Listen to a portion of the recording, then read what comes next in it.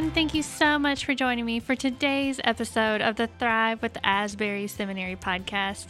I'm your host, Heidi E. Wilcox, bringing you conversations with authors, thought leaders, and people just like you who are looking to connect where your passion meets the world's deep need. Today on the podcast, Donna Bursky, Senior Chaplain for Advent Health Medical Group, MDiv grad, and current DMin student at the seminary, joins the podcast today. She provides pastoral care to a 4,000-person congregation composed of doctors, nurses, physician's assistants, and staff. As she integrates her faith with her work, she provides a listening ear, a non-anxious presence, and spiritual care for those who are working on the front lines to heal others. In today's conversation, we talk about her calling, heart to serve others, and explore her dissertation research that is finding ways to equip healthcare workers to become spiritual ambassadors so they can find a deeper meaning in their work and provide whole person care to others. Let's listen. Donna, thank you so much for joining me today. It is an absolute delight to have you. You're the Senior Chaplain for Advent Health Medical Group and a current DMin student. So we have a lot to talk about today. Thank you so much for being here. It's my pleasure. You grew up as a missionary kid in Vietnam and the Philippines. So like some of us, you knew about Jesus your whole life. When did your faith become personal to you? So some years ago, it was before my first Asbury experience when I got an MDiv. Okay. I was diagnosed with a stage 4 cancer. And in the process of dealing with that, my marriage of many years blew up. And I mean, like for most of us, against my will. And I found myself face down in the dirt, not knowing what the future was. I still had children at home, and I was terrified for them, terrified for me, and clinging to everything that I could for help. And a very good doctor, an oncologist, said to me, he actually held my hand and he said, "Donna, this is the moment. You need to go home and you need to drill down and decide what are 1 or 2, at most 3 things that really matter in your life." Wow. And I realized, obviously, my children, but I realized my faith really mattered, but it had never been personal. I had the faith of my parents. And so in that year and a half of cancer therapy, of divorce, of unknowns of every kind, emotional, financial, would I live, was treatment working? All of those things, my faith became very personal. Were you a chaplain prior to this? What were you doing before? And how did this experience kind of change your trajectory? Yeah, so I did project development within a finance sphere prior to that. I was doing fine, but I was putting in time, I think. And ironically, I had felt a call to ministry when I first started college, and my dad had said, "No, women don't do that," which he thought he was doing the right thing. So as I went through this just mind-numbing reassessment of life, I realized a call to ministry. And of course, at that time, I really felt called to the medical world. Really? And So what year was this? 2001. Okay. And I remember going through this treatment for a period of months, and then they were going to assess whether it was working and whether to keep on. And I went in for all these imaging scans of various kinds. It took about 5 hours to do all of them. And I was cold and weak and tired, and I could tell that the person working with me was concerned about me personally, not just getting the scans done. And when it was all done, her boss came over and he said, "We'd like you just to stay here. We're calling your doctor because we want to be able to tell you what we see, or have him do it on the phone and you not have to drive all the way across town to get the results. That was kind. It was spiritual care. Yes. I had no energy left. I was afraid. I was tired. I was emaciated. And so I sat there and waited, and they got the doctor on the phone, and he sat there beside me, and they told me that my scans were completely clear and that what they were doing had not only worked, it had worked more than they expected. And then this person in imaging asked, "May I pray with you?" Yeah. That's where my dissertation is coming from, right there. Wow. Okay. So tell me about your dissertation because, tell me about what you did next, because you didn't just jump from that experience to writing your dissertation. So take me through the journey of how you got to where you are now. So after that, I reached out to several people who I respected, and there was overlap in my work because I work in a faith-based healthcare system.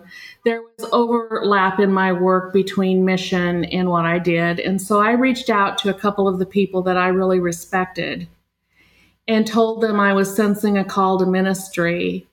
And one of them actually directed me to Asbury. And so I did a unit of clinical pastoral education first to kind of test the waters. And finished that and enrolled at Asbury to do an MDiv. Okay. Wow. And, I was never the brightest student, but I was always the fully engaged student. Loved every minute of Asbury. Yeah. So then were you preparing at that time to become a chaplain? Yes. Okay. Yeah. Once I did that unit of CPE, I had to have 2 to become a chaplain. I needed the degree done. But they actually hired me about midpoint in my degree to move into full-time chaplaincy. And awesome. Yeah, I've never looked back. Yeah, and you were doing this on the Orlando campus? Winter Park. Winter Park, okay. Winter Park. I was there 17 years, I think, full-time. And part of the time I was split between Winter Park and Altamont. But what I meant was that you were studying on the Orlando campus. Yes. Oh, yes. Definitely. Yes. Yeah. Yes. And so that was perfect because then you could study and keep working at the same time. And not move, be near my family. Yeah. Yes. Yes. That's awesome. And it was a small, tight, close community. Yeah. So you started out at Winter Park Memorial Hospital being a chaplain for patients. How did you transition to being a chaplain for healthcare providers? So at Winter Park, through most of my years there, I was lead chaplain, kind of directed mission for the hospital and vision for mission for that hospital, which is a 400-bed hospital. And built up a chaplain team. But through all of my time as a chaplain, my heartbeat was possibly more with the clinical team than the patient. I always felt like if I took really good care of nurses and doctors and respiratory therapists and lab people, that the patient received that. And it impacted every patient that they cared for, not just the one I could see. So I did a lot of patient care, but I've always been about team. So Advent Health Medical Group has been growing, and they've had no real disciplined pastoral care. And it's huge. There's 300 practices in 8 counties, all disciplines, specialties, primary care, 1,200 providers, doctors and PAs, 1,200 staff, and no spiritual care. Right. So I was asked to start a program for them, to build a program of pastoral care for them as a congregation. So I don't do, what I do has nothing to do with the patients. My role is to begin to develop a process of spirituality embedded within everything they are. Wow. There's That's one really cool. you know, And almost 4,000. 4,000 of them. Yeah. What a huge job. It's What a huge 3,800 job. people. So Wow. it became very evident that I had to do something more than one thing to extend myself. Mm-hmm. So the first thing I did was we set up a weekly, first of all, a private email with no name on it. And twice a week, an email goes out inviting people to send confidential prayers. And I write answers and prayers for all of them. And then the other thing I'm doing is this process that I'm embedding in my dissertation of what we're calling spiritual ambassadors to train and equip people in the office, from doctors to people who do cleaning, to people at the front desk, to people on the phone, to nurses, to MAs, who step up and say, I want to be a presence for Jesus in this place. Yeah. So teaching them, non-judgmental listening, teaching them to find comfort with prayer and to be comfortable praying with people of different faiths, to teach them to listen and reflect. So all those things that they can do within the sphere of their work that can be what that man was to me that day in that imaging department. I care for you beyond just taking this picture. I care for who you are and your soul. Yeah. I think it's amazing. Oh, I'm sorry. Go ahead. Okay. My goal is one in every office, one person in every office, it looks like, and I'd like to have people across all disciplines, but I'm already hearing from all kinds of people who want to, are the videos ready? Can we start training yet? So there's going to be a good response. Yeah, it sounds like people are really excited about it. Yeah. That's really awesome, especially right now. So how did you, because you're a current DMin student at Asbury, what cohort are you in? Faith, work, and economics. That's a perfect fit for you, right? Yeah, I'm right at the intersection of faith and work. I sit right there. How did you come to Asbury the second time? Eric Curry. Okay. Wow. I took somebody into the Orlando campus that was looking at their MDiv program. And Eric said, Donna, we have a DMin you should do. And we can help you. We can scholarship you a little bit. By the end of the day, I'd applied. Wow. Wow. That's awesome. So you said that moment in imaging was what gave you the idea for your dissertation. Yes. And so your dissertation is studying the effectiveness of training frontline workers to do in the gap spiritual care. Can you tell us a little bit? You've already started, but can you tell us a little bit more about your dissertation? So, grounding my dissertation in Nehemiah. Okay. I think Nehemiah on the Wall is a classic example of extending yourself. Nehemiah was a layperson, Ezra was clergy. And they put this plan together to pull everyone together to get the job done, to rebuild the walls. And also Paul. I think Paul is an example of extending himself through his colleagues who he poured his attention into and sent them out. That's great. Why is it so important that people who take care of other people are equipped to do spiritual care as well if they want to do that? So one of the things, and this comes from my time in the hospital because I haven't been gone from inpatient care very long. Doctors, nurses, respiratory therapists, all those frontline clinical caregivers get worn down. Especially right now, even when it's good. So really right now, they work hard. They're getting pushed from above. They're getting pushed from patients and their families. They get pushed, from every direction. Save money. Don't do this, do that. Don't do this, do that.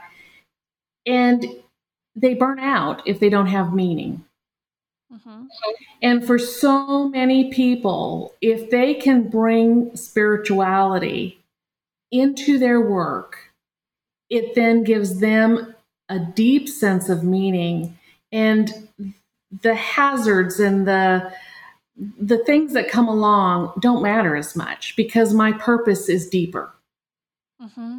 I want to make you happy. I want you to be comfortable. But my purpose is that you're well in soul and body and spirit. That's a deep place of meaning that really helps us deal with a cranky doctor or a cranky spouse or a cranky administrator. Mm-hmm.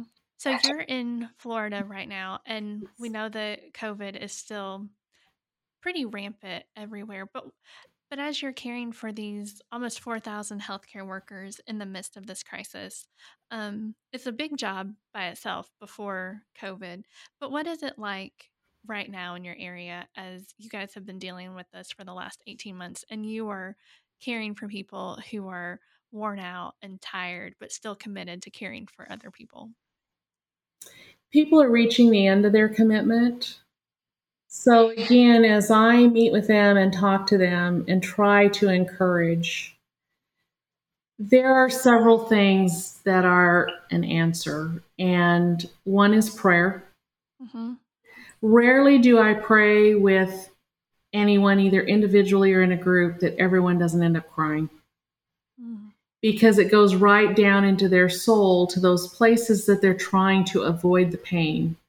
Mm-hmm. And in prayer, you can't. Mm-hmm. Yeah. And one of the big things we're dealing with right now is hostility. You know, people are acting out in actually criminal ways, patients and coworkers, as there's disagreement and fear. Fear is under that. Mm-hmm. So, you know, I have done some debriefs with teams after difficult situations or where they're not all getting along to try and find places of understanding that they can work from. So I recently worked with a team that one person came to work with COVID and knew it. Oh, my. And thought it would be okay because she had a mask on, and she gave it to the whole team. And there were some difficulties as they gave it to family members, some people that got very sick. And the anger was immense. So my role was to sit with them a few times with coffee and cookies. Yeah. And try to help them hear each other. Mm-hmm. Because she was coming to work partly not realizing the depth of how serious COVID is, as unimaginable as that is. Partly because she's a single mother of 3 small children with no dad support, and she was terrified of loss of income. She was terrified of being homeless. Mm-hmm. So when placed in the threat of having her children homeless or going to work wearing a mask thinking that she was covering her germs, she made that decision. Well, when people really started to listen to her heart, they're still not happy, but they could work with her again, and they're mending their fences slowly. Mm-hmm. Wow. That's a rough thing to heal from, but conversation is so important for many areas of our lives. Yeah. Tell me, like, what does the rest of your role look like, especially during COVID, as it's more difficult to meet with people and things like that? So I've been vaccinated, and I've had COVID, and I've had monoclonal infusion. So I feel indestructible, and I shouldn't, but I do. No, yeah. So I mask up and glove up and go visit. Okay. In the office. I don't see patients. We're all being tested regularly. And, you know, I always ask people if they're vaccinated because I'm a vaccine believer. But if nothing else, we don't get it as badly if we're vaccinated. I get the fear factor, but so I visit practices. Part of the time, I spend a lot of time on my laptop doing virtual visits. And again, I do those prayer emails. I'm averaging 200 to 300 a week. Wow. Which really takes time. Yes. And I'm writing the scripts for these spiritual ambassador training videos, which I expect to end up with 10. Okay. And getting ready to videotape those. And we're working on the plan to how we're going to process all of that. And I'm training some basically Stephen's ministers to do grief groups. We're going to start grief groups in November. Wow. Yeah. All of that is so needed. What does the spiritual ambassador training program, what are you envisioning it to look like? So the first video just talks about the why, the value added of why we care, why we bring compassion. You know, compassion is the action, empathy is the feeling. Why do we bring those into the workplace, and what difference does it make for us and for the other person? And how we encounter the person we're working beside, or the person on the phone, you know, anyone. I'm talking to them about learning to listen deeply and listen without judgment in one, which is big. You know, it takes, so we do a little, I stop for a little time of practice, and then I'm asking them to email me their experience, and I'll write back. Okay, so I want to dig deeper on that one because that's something that we all need. I know I need it because it's easy for me to hear or talk to somebody that thinks differently than I do. And it's easier right now for me than it has ever been to write them off as I literally cannot be friends with you because we don't think the same way. So how can we learn to, how can I learn to listen without judgment? Every single person that exists is a child of God. Yeah.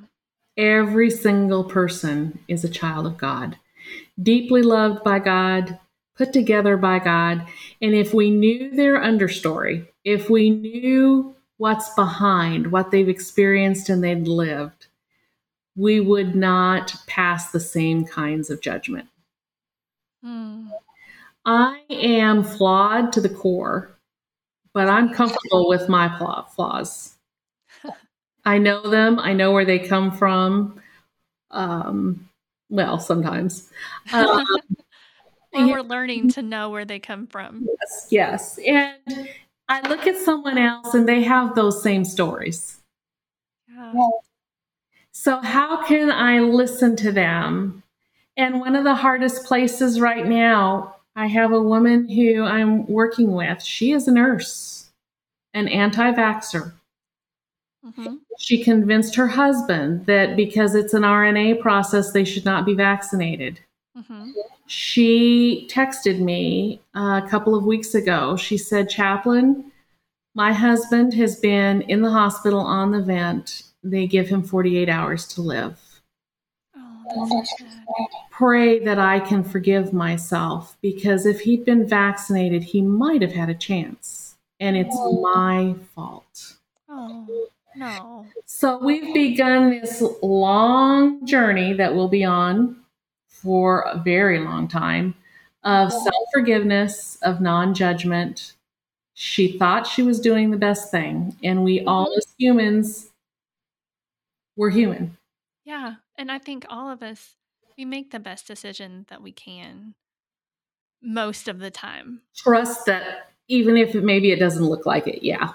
Yeah, I think that's what we're all trying to do. Yes, and trust that that person that you don't understand, if they could have known then what they know looking back, wouldn't have made the same decision, probably. Yeah, that's good. Thank you for sharing that. I will try to put that into practice in my own life a little bit too.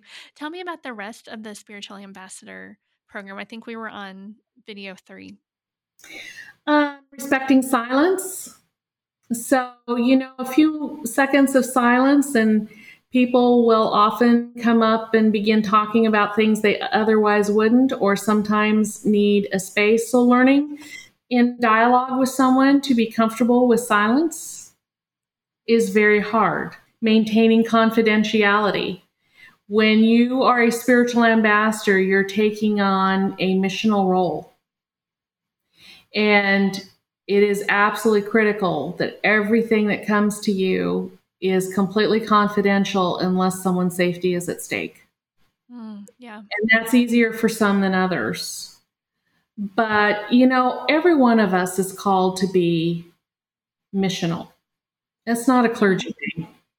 Right, for sure. Yeah. And part of that is I will honor you by maintaining confidentiality around anything that comes out. Yeah, that's so important. So balancing listening and reflecting, looking for feeling underneath words, very important. And what I'm going to tell them is often when you end a conversation, if you ask somebody to say, what one feeling word would you put on this? It will even surprise them. Really? Yeah, because I think so much of the time, I know for me, I go through my day, I talk to people, I don't think about how I'm feeling about it all.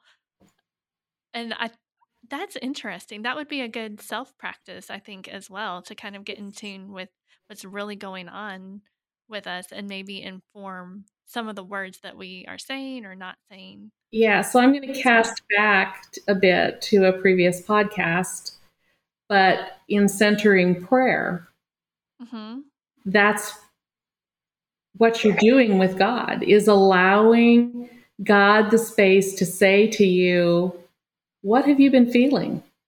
What's going on underneath? What's the overarching theme here? That comes out in centering prayer. Yeah. And then, yes. And then to be able to release that for healing yes, that's beautiful. That's beautiful.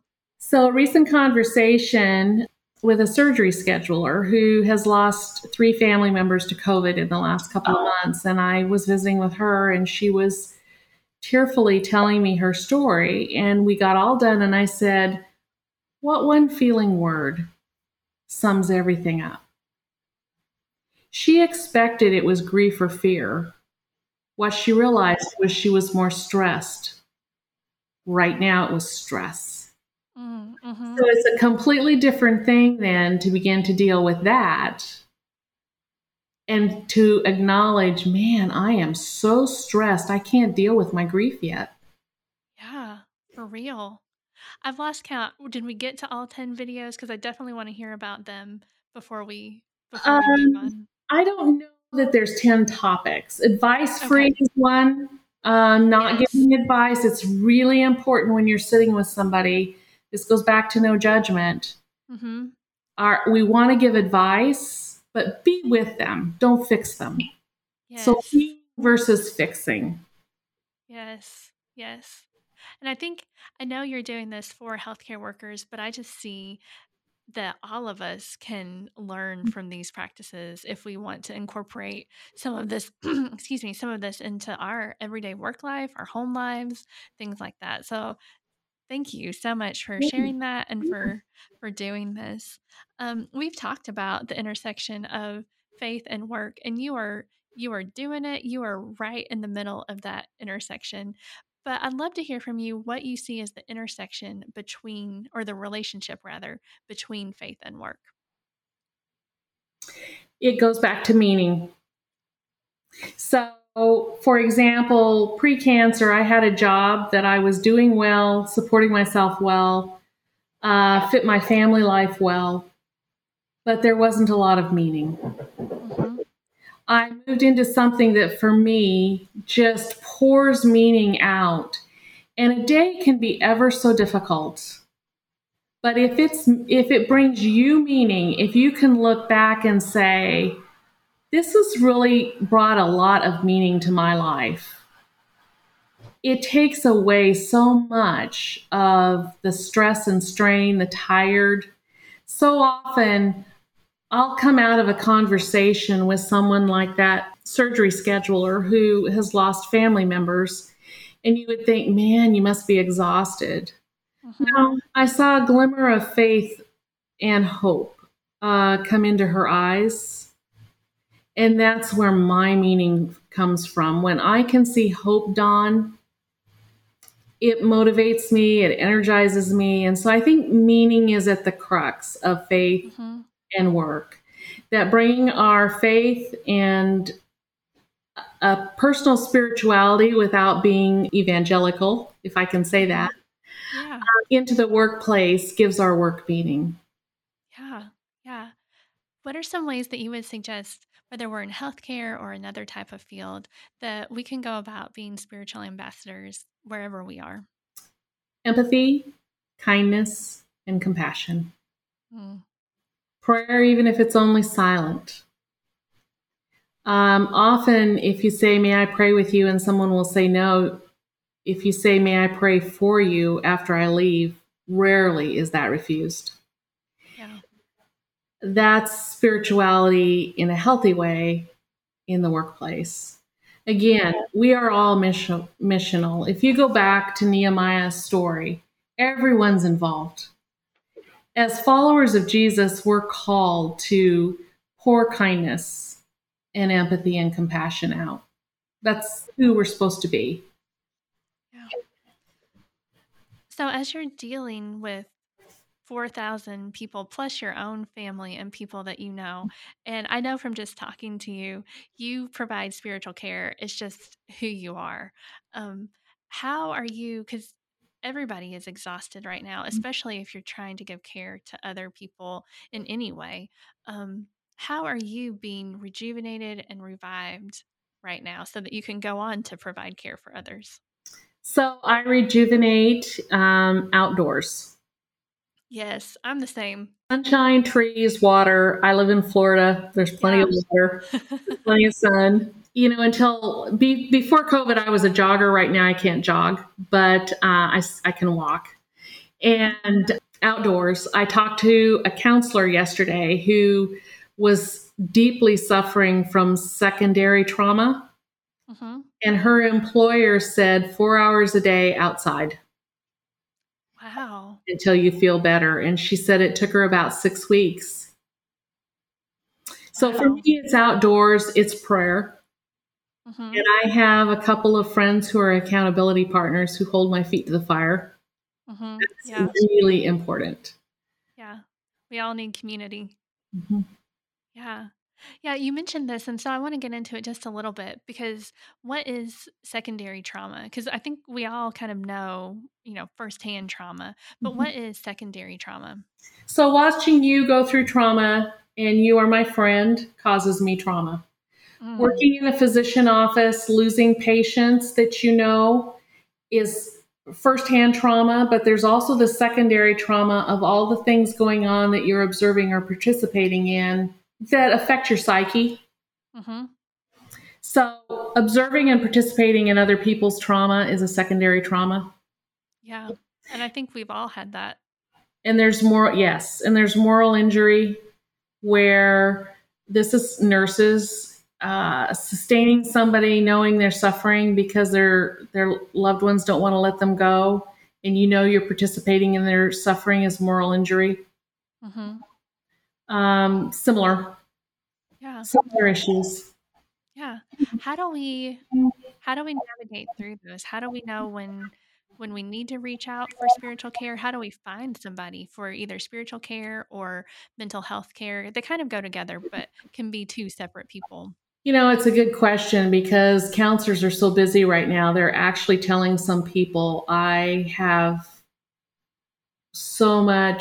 people that are in so much worse shape than you are, and I can't take you on. That's actually happening. Wow. And, you know, I have a spiritual director in my life that I meet with once a month. I've bumped that up to twice a month recently. Hmm. Everyone needs a non anxious, non judgmental, prayerful place where they can sort their feelings.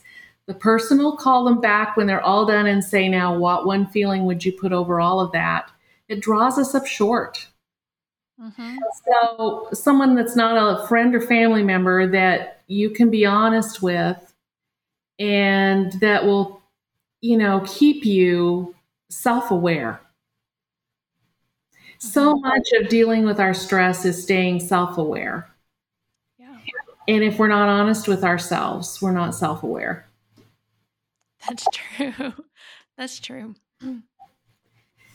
So somebody somewhere in your life, if you can't get a counselor, which I know is going on right now, if you can find a spiritual director, a member care pastor, somebody that you can process with to look, kind of pull you outside of your life and look in. Yeah, that's so important. It's a little scary, but the fruit of that is very rewarding. As you come through the past 18 months, what do you know about God now that you didn't know about Him in March of 2020? The hardest things in our life make faith more real. I've gone through this once of my faith becoming my own and not what my parents gave me because of hardship. We have lived in community the deepest of hardships. In community, we have lost family, friends, coworkers, colleagues, people we didn't know but maybe listened to on the radio or whatever. And in community, we heal. Yeah. In community, we heal. And in the community of faith, we should find our solace. Definitely. You know, God resides. We never invite God in. God resides with us. And when you're in community and you're in pain together, I think is a thin place where that residing God is so visible and so touchable. Yeah. And you're doing that for so many people. You're trying to do that. Yeah. You had mentioned before we started recording that you had a text that had been important to you. Would you mind sharing that with us? Yeah, Psalms 107 talks about observing the Lord's power in action and his impressive works on the deepest of seas. He spoke and the winds rose, stirring up the waves. The ships were tossed to the heavens and plunged again to the depths. The sailors cringed in terror. They reeled and staggered like drunkards and were at their wits' end. Lord, help us, they cried in their trouble, and he saved them from their distress. He calmed the storm to a whisper and stilled the waves. What a blessing was that stillness as he brought them safely into harbor. Let us praise the Lord. That's beautiful.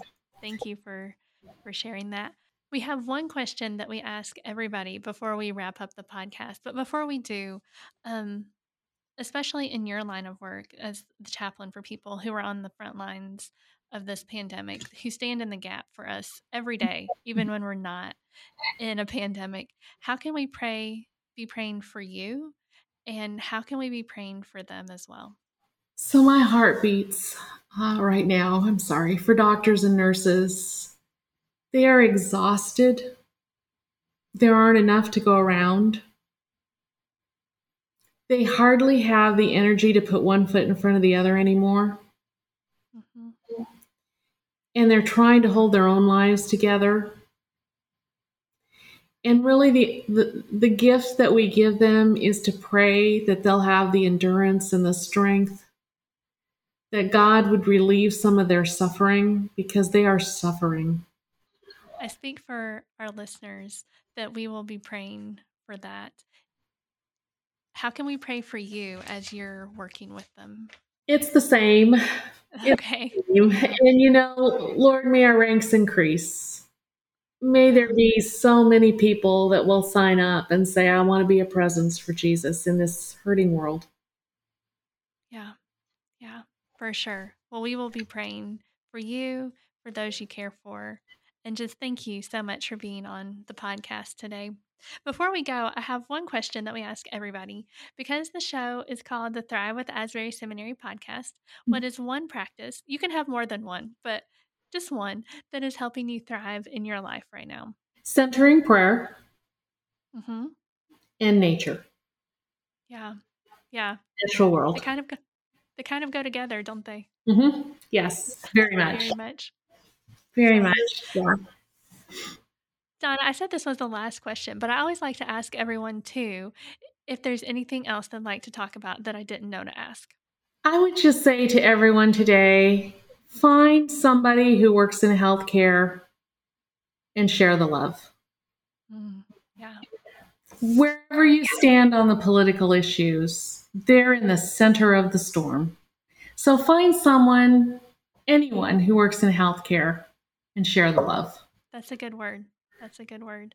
Donna, this conversation has been a delight. Thank you so much for joining me today to talk about your story, your dissertation work, and how that's affecting your work now. Thank you so much. My pleasure. Thank you. Hey everyone, thank you so much for joining me for today's conversation with Donna Bursky. Just so grateful for her time and for the work that she is doing to help those who are helping us. I hope that, like me, you might have learned something today and trust that you will be in prayer not only for Donna, but for the team of folks that she is working to care for as they stand in the gap for you and for me, that they will find the strength and courage to continue. Thank you again for joining us today. Thanks to Donna for being part of the show. And as always, you can follow us in all the places on Facebook, Twitter, and Instagram at Asbury Seminary. Until next time, I hope you'll go do something that helps you thrive.